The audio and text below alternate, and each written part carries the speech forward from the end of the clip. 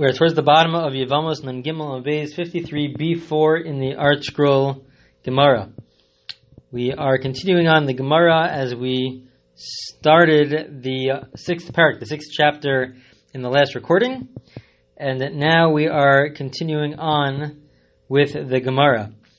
The Mishnah pointed out, we saw the Mishnah last time, the Mishnah pointed out that if a person does Yibam, if the brother-in-law and the sister-in-law, they do Yibam, they have sexual relations, whether or not it's for the intention of fulfilling the mitzvah, or even if they don't even realize that it's their brother-in-law or their sister-in-law, and even if it's forced, if it's anus and they're forced to have relations, excuse me, so it still works. It still works, and we'll see, the Gemara will try to explain what does it mean it's a case that they are forced. The Gemara will give four different answers to that question. The first three they will reject, and then they will conclude with the last answer.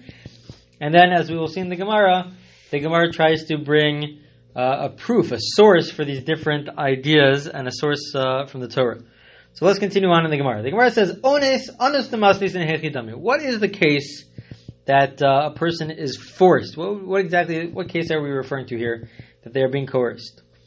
So the Gemara says, suggestion number one, Kisha anasuhu ovdei kolchavim uba'aleha v'amarava in ones la'erva lafisha in kishu el ladas. If it is the fact that there were non-Jews who forced the brother-in-law to have relations with the sister-in-law, but there is a principle of Rava. Rava has a principle that ein kishu el ladas, literally that an erection can only happen willingly. It can only happen willingly, and so even though from an outside circumstance they are forced to have relations, in the end of the day, he is having relations, he has intentions to have relations, because we see that he has kishui, that he has a desire for it, at least within the act itself. Obviously he's being forced, so he doesn't, from the bigger picture, he doesn't want to do this, but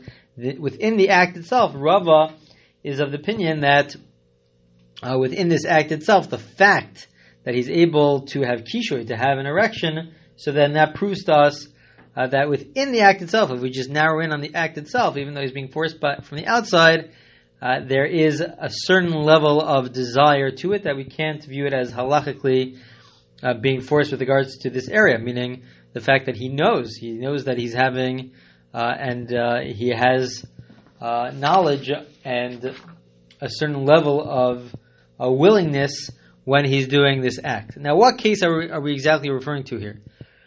So Tosfos brings up two different situations, two different scenarios. One scenario is where a person puts forces and says, "Listen, if you're not going to have relations with your sister-in-law, I'm going to kill you."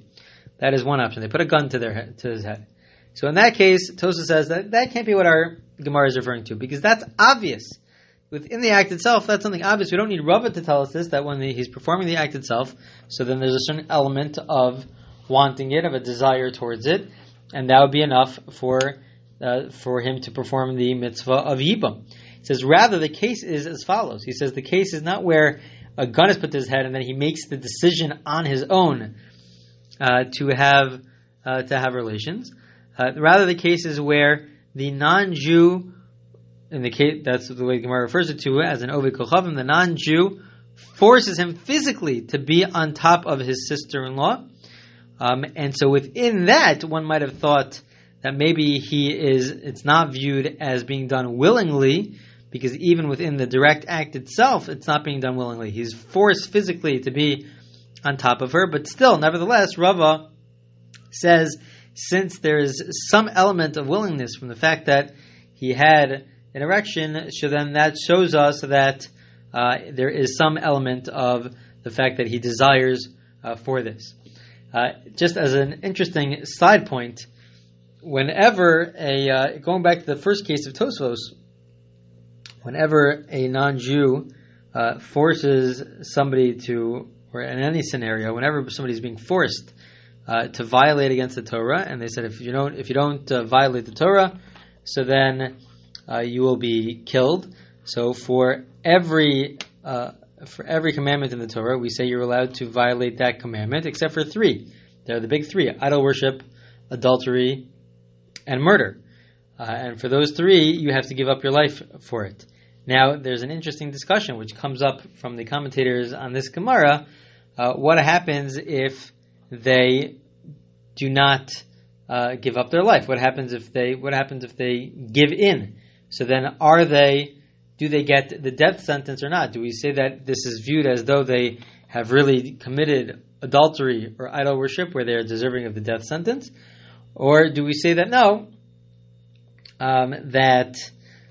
Since it's under duress, even though the Torah tells us that they should give up their life for it, but at the end of the day they're under duress, so therefore they should give up their life for it. They shouldn't violate it, but at the end of the day, if they do, so then they do not get a punishment. That is a very interesting machlokas, a dispute which is found amongst the commentators in many places, including on this page itself.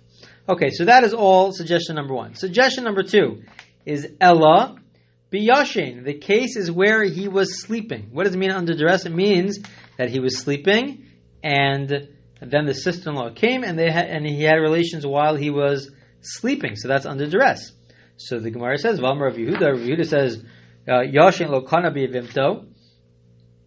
He says that somebody who is sleeping cannot acquire their yavam. Rav Yehuda says that if they're sleeping, so then it doesn't work for them to be viewed as married. And the basic understanding, the way Tosfos understands it, is that the reason why is because he had absolutely no intention, no kavanah whatsoever, no intention to have not just not have bia, but he had not just not have yibam, but also not to have any relations whatsoever, any sexual relations whatsoever while he is sleeping. And we're going to see that what's required is not necessarily intention to perform the mitzvah, but at the very least intention to perform the act itself, the act of having sexual relations, which really leads to a separate discussion about what exactly is the mitzvah. Is the mitzvah the act itself, the act of sexual relations, or is it the result of the act, which is the fact that they are now, through the act, they are now married? Which one is the mitzvah is also an interesting discussion, which comes out of this, comes out of this Gemara. But in the end of the day, if you are sleeping, so then it doesn't work because you have absolutely no intention to even do the act itself, the sexual act itself.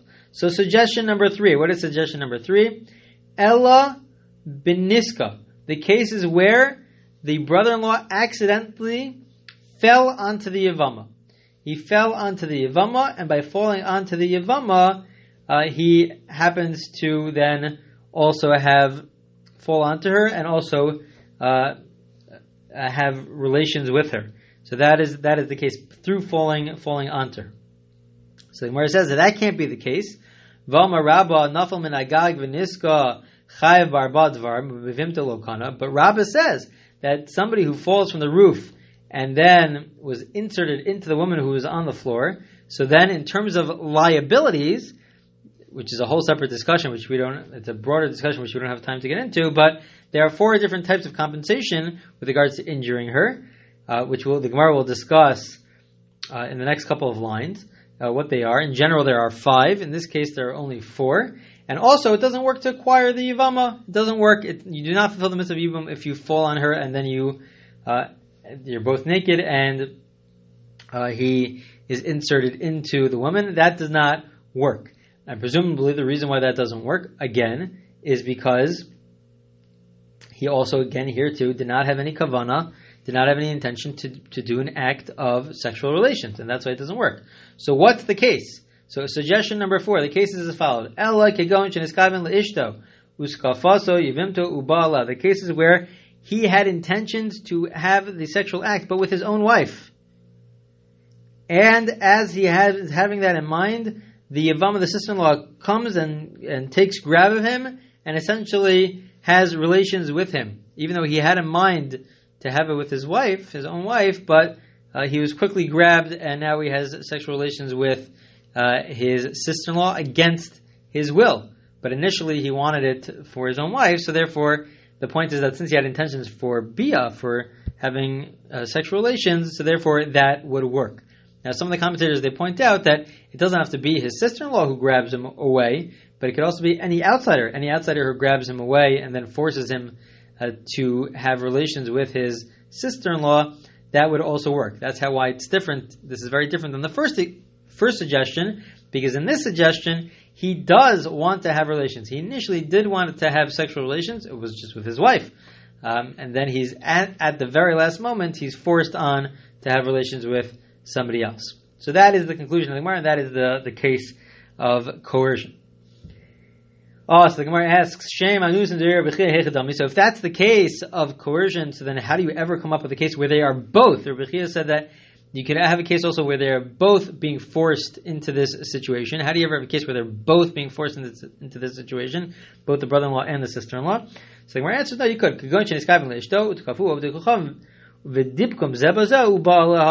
You could have a case where originally the brother-in-law had intentions to have relations with his wife. Then he's grabbed away by an outsider. That outsider then forces both the brother-in-law and the sister-in-law to have relations. And that would be a case where they are both forced. She's being forced by the outsider. He's also being forced by the outsider, but only after he wanted to have sexual relations. Only after, as we pointed out from suggestion number 1, it's only after he already had kishui, had an erection for the purposes of having relations with his own wife. Only thereafter is he forced to have relations with his sister-in-law, and she's also being forced. So that would be a case where they are both being forced. Okay, that is the end of that part of the Gemara. The Gemara now is going back to the Mishnah and asks the following question. Minna hani mili. How do we know that all of this is true? That everything in the Mishnah about the fact that even if they don't have the mitzvah in mind, and they're doing it purely just for pleasure, and not for the purposes of the mitzvah, or they don't even realize that it's their sister-in-law. All these different cases, how do we know that it still works? So, the Tana Rabbanan, Tana Brisa, Yevamo Yavo Aleha. You have to go back to the Psukim.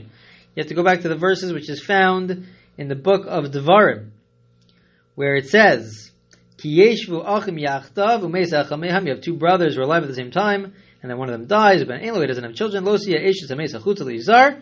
And then it says, Yevamo Yavo Aleha. Ulekacha lo leisha v'yibma. Some of it is repetitive. It says Yevamo Yavo Aleha. The brother-in-law should have yibum with her, have relations with her. Ulekacha, and he should take her. That's extra. Lo leisha, as a wife. V'yibma, and then it repeats again. V'yibma, and they should perform yibum. Why all these extra words?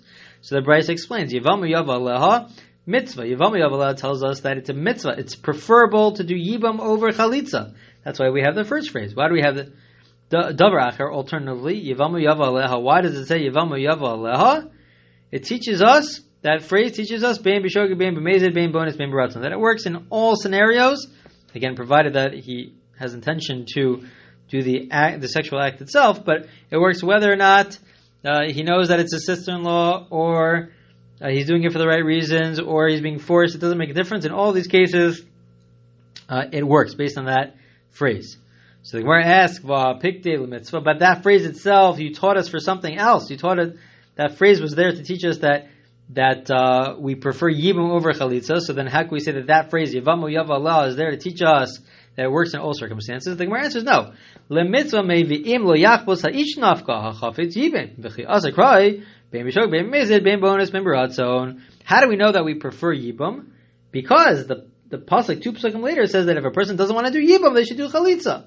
So it's clear that the preference is yibum. So what is that phrase coming to teach us? Yevamo Yavo Aleha must be that it's coming to teach us that it applies in all of the circumstances that were mentioned in the Mishnah. That is all one brisa. Now the Gemara has an alternative brisa, which also has a similar drasha, similar way of expounding on the psukim. Tani idach. The brisa says Yevamo Yavo Aleha. Yevamo Yavo Aleha. What does that mean? That first phrase, kedarka, means in the natural way. In the natural way of having relations, because it says Yevamo Yavo Aleha. And also, part of the idea of performing yibum is to have children, to continue the legacy of the previous marriage. Well, that can only happen if it's done kedarka. In the normal way, a person has sexual relations, where there's at least a potential for that to take place. But then the verse says ulekacha, as we pointed out before it. There's an added phrase, ulekacha, and he takes her. What is it adding by the say and he takes her? That it even works shelo kedarka, even in the unnatural way, in the sense that it's not the natural way, and it won't lead has absolutely no possibility of leading to a pregnancy, and that's shelo kedarka, if it's an anal sexual activity. And so in that case, it would also work for yibum, but we need the extra word to teach that to us. We need extra words to teach that to us. We would have thought that maybe that doesn't work because it's impossible for her to become pregnant. But no, that since, even though it's impossible, but it doesn't have to be that it automatically leads to pregnancy. It just has to be the act, the general act. And apparently shelo kedarka in this way is considered as part of the general sexual act. And so therefore it would work for the purposes of yibum. V'yibim, and then it says v'yivma. The end of the pasuk has an extra third phrase of v'yivma, and first it says v'yibim. Why does it say v'yibim? V'yivma could be sort of divided up into two words. V'yibim osa.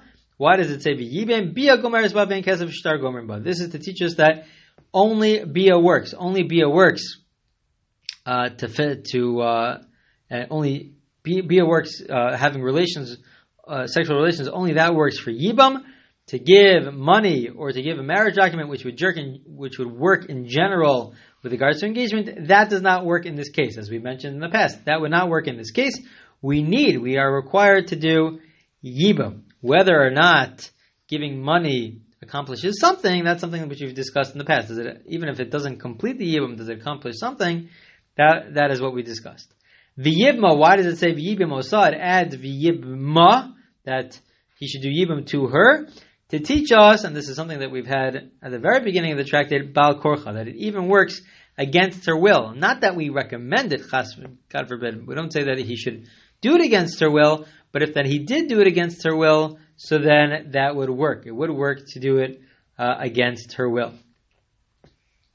Okay, that is that price. And perhaps the idea why it works against her will is that we pointed out in the past that there really is that bond which is already created. There's that zika, there is that relationship, and this is just the completion of it, which is why it works, even if they don't have kavanah intention for the mitzvah, or even if they don't even realize who they're doing it with, and even if it works against, it would even work against her will, and against his will also. If he's being forced, it would also work against his will, both against her will and against his will. So the reason why it works, perhaps, is because there's already that bond that's there. All that's necessary is that small amount that's left over, which is the yibam, which is the sexual act itself.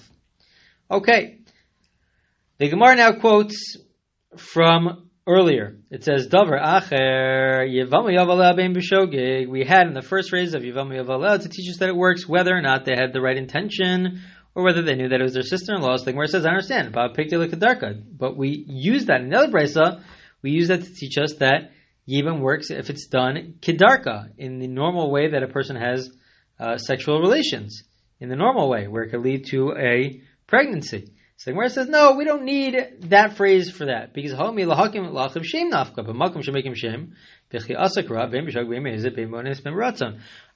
verse later on says that the purpose of yibam is lahakim lachav shem, is to give a name to the deceased brother. It's to carry on the legacy of the deceased brother. That proves to us that it would certainly work if it's done in the normal way, in a way which can lead to pregnancy.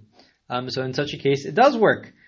We might need a separate phrase to teach us that it even works if it's an act, a sexual act, which is an anal sexual act. If it's shelo kedarka, if it's not done, which will lead to pregnancy. But at the very least, we know that if in the normal way, that would certainly work. So we have the extra phrase to teach us that it works even if they have the wrong intentions in mind. That's what the Gemara says. Now, just to read a few more lines in the Gemara, till we get so we'll go a little bit beyond the 20-minute mark. The Gemara says as follows: Gufa. We're going back to some of the lines that we've had earlier in the beginning of the recording. Rav Yehuda yashin lo kana b'yivimto. Rav Yehuda said that if you're sleeping, it doesn't work. It doesn't work while you're sleeping, because you need to have kavanah. You need to have intent that you're at the very least, even if it's not for the mitzvah, but at the very least that you're performing a sexual act. So the Gemara says, but we have a brisa otherwise. V'atanya ben er ben yashan. But it says that it works whether, even if you're sleeping. So the Gemara first wants to suggest, no, ema ben era ben yashena. Maybe it means when she's sleeping, when the sister-in-law is sleeping, but he has to be up. But the Gemara challenges that and says, no, but we have another brayso about Tanya, ben er, hu, ben yashin, hu, ben era, he, ben yishena, he. Whether he's sleeping or whether she's sleeping, the brayso seems to imply that it works, even if he's sleeping. So that goes against Rabbi Yehuda. So the Gemara says, no, what's the case here? It's not where he's actually sleeping, but he's dozing off. It's sort of this in-between state. He's not fully asleep, he's dozing off, he's somewhat aware, somewhat not aware, or she's aware, somewhat aware, she's somewhat not aware. In those cases, it will work, which really is opens up a big topic about in that state, what does work, what doesn't work. Are you able to perform mitzvos in such a state? Could you pray in such a state? Could you study Torah in such a state where you are dozing off? So that is a bigger discussion. But in this case, it does work. If you're just dozing off, so then it would work for Yibum. You can't be sleeping, but you can be dozing off. What does it mean dozing off? Amar Vashi nim velonim tir velo tir. It's where you're asleep but not completely asleep. You're awake but not completely awake. People could call to you and you could respond. But you're not awake enough to give a response that requires some sort of svara, requires reasoning, some sort of logic. But if they remind you of some idea, so then you remember that idea, you remember that concept itself. So that is what happens when you're in a state of dozing off. That would work for Yibam, but being completely asleep would not work. And finally, the last couple of lines for the Gemara for this recording, Gufa, it says in the Gemara, Amar Rabba, Rabba says, this is what we had earlier in the case where a man falls from the roof and his limb is then inserted into the woman. Nafal min agag v'niska, chayav barba dvarim ubivim delokana. Rabba said that he's obligated in 4 types of compensation. In general, there are 5 types of compensation when a person injures somebody else. In this case, there's only 4. And also, it doesn't work for Yibam. Since you didn't have kavana for Bia, you didn't have intent to do the sexual act, it doesn't work for Yibam. But the Gemara right now focuses on the 4 types of compensation. What are the 4 types of compensation? Which is really a whole separate topic. The 4 that he's liable for is for basic damage, for the pain that she suffered, for the fact that she's not able to go to work, he has to pay her for the fact that she can't go to work, and for all medical costs. Those are the 4 things that he has to pay. But he's not obligated to pay the 5th, which is the humiliation that she had. Because she was embarrassed, that he's not obligated to pay, because the person only has to pay that if they do it intentionally. Here, he fell off the roof, he didn't do it intentionally, and so therefore he is not obligated to pay. And now finally, Amar Rava says, again, Yibam works if you have intention to perform a sexual act. It doesn't have to be specifically with your sister-in-law, as long as the end is with your sister-in-law, so then that works. So therefore, if a person has intention just merely to press against the wall, literally, meaning to have some sort of erection, not for the purposes of a sexual act, but he's just rubbing against something, and he ends up having Yibam as a result, with his sister-in-law, that does not work because he didn't have the right intentions of a sexual act. However, if he had intentions to have sexual relations of bestiality with an animal, and then it ends up being that he has relations with his sister-in-law, then that would work. That would work. Obviously, we're not talking about cases which are common at all, but it's the idea behind it that the Gemara is trying to relate, which is that having in mind to have relations with an animal would still fall under the general concept of intentions to have sexual relations. One might have thought otherwise, that because it's an animal, it's not even viewed as having intentions for sexual relations, but no, it is viewed as having intentions for sexual relations, and so then if he ends up having relations with his sister-in-law, so then that would work itself. So we went a little bit extra, but we had to cover some of the ground to make sure that we finish this stuff, finish the page for this week.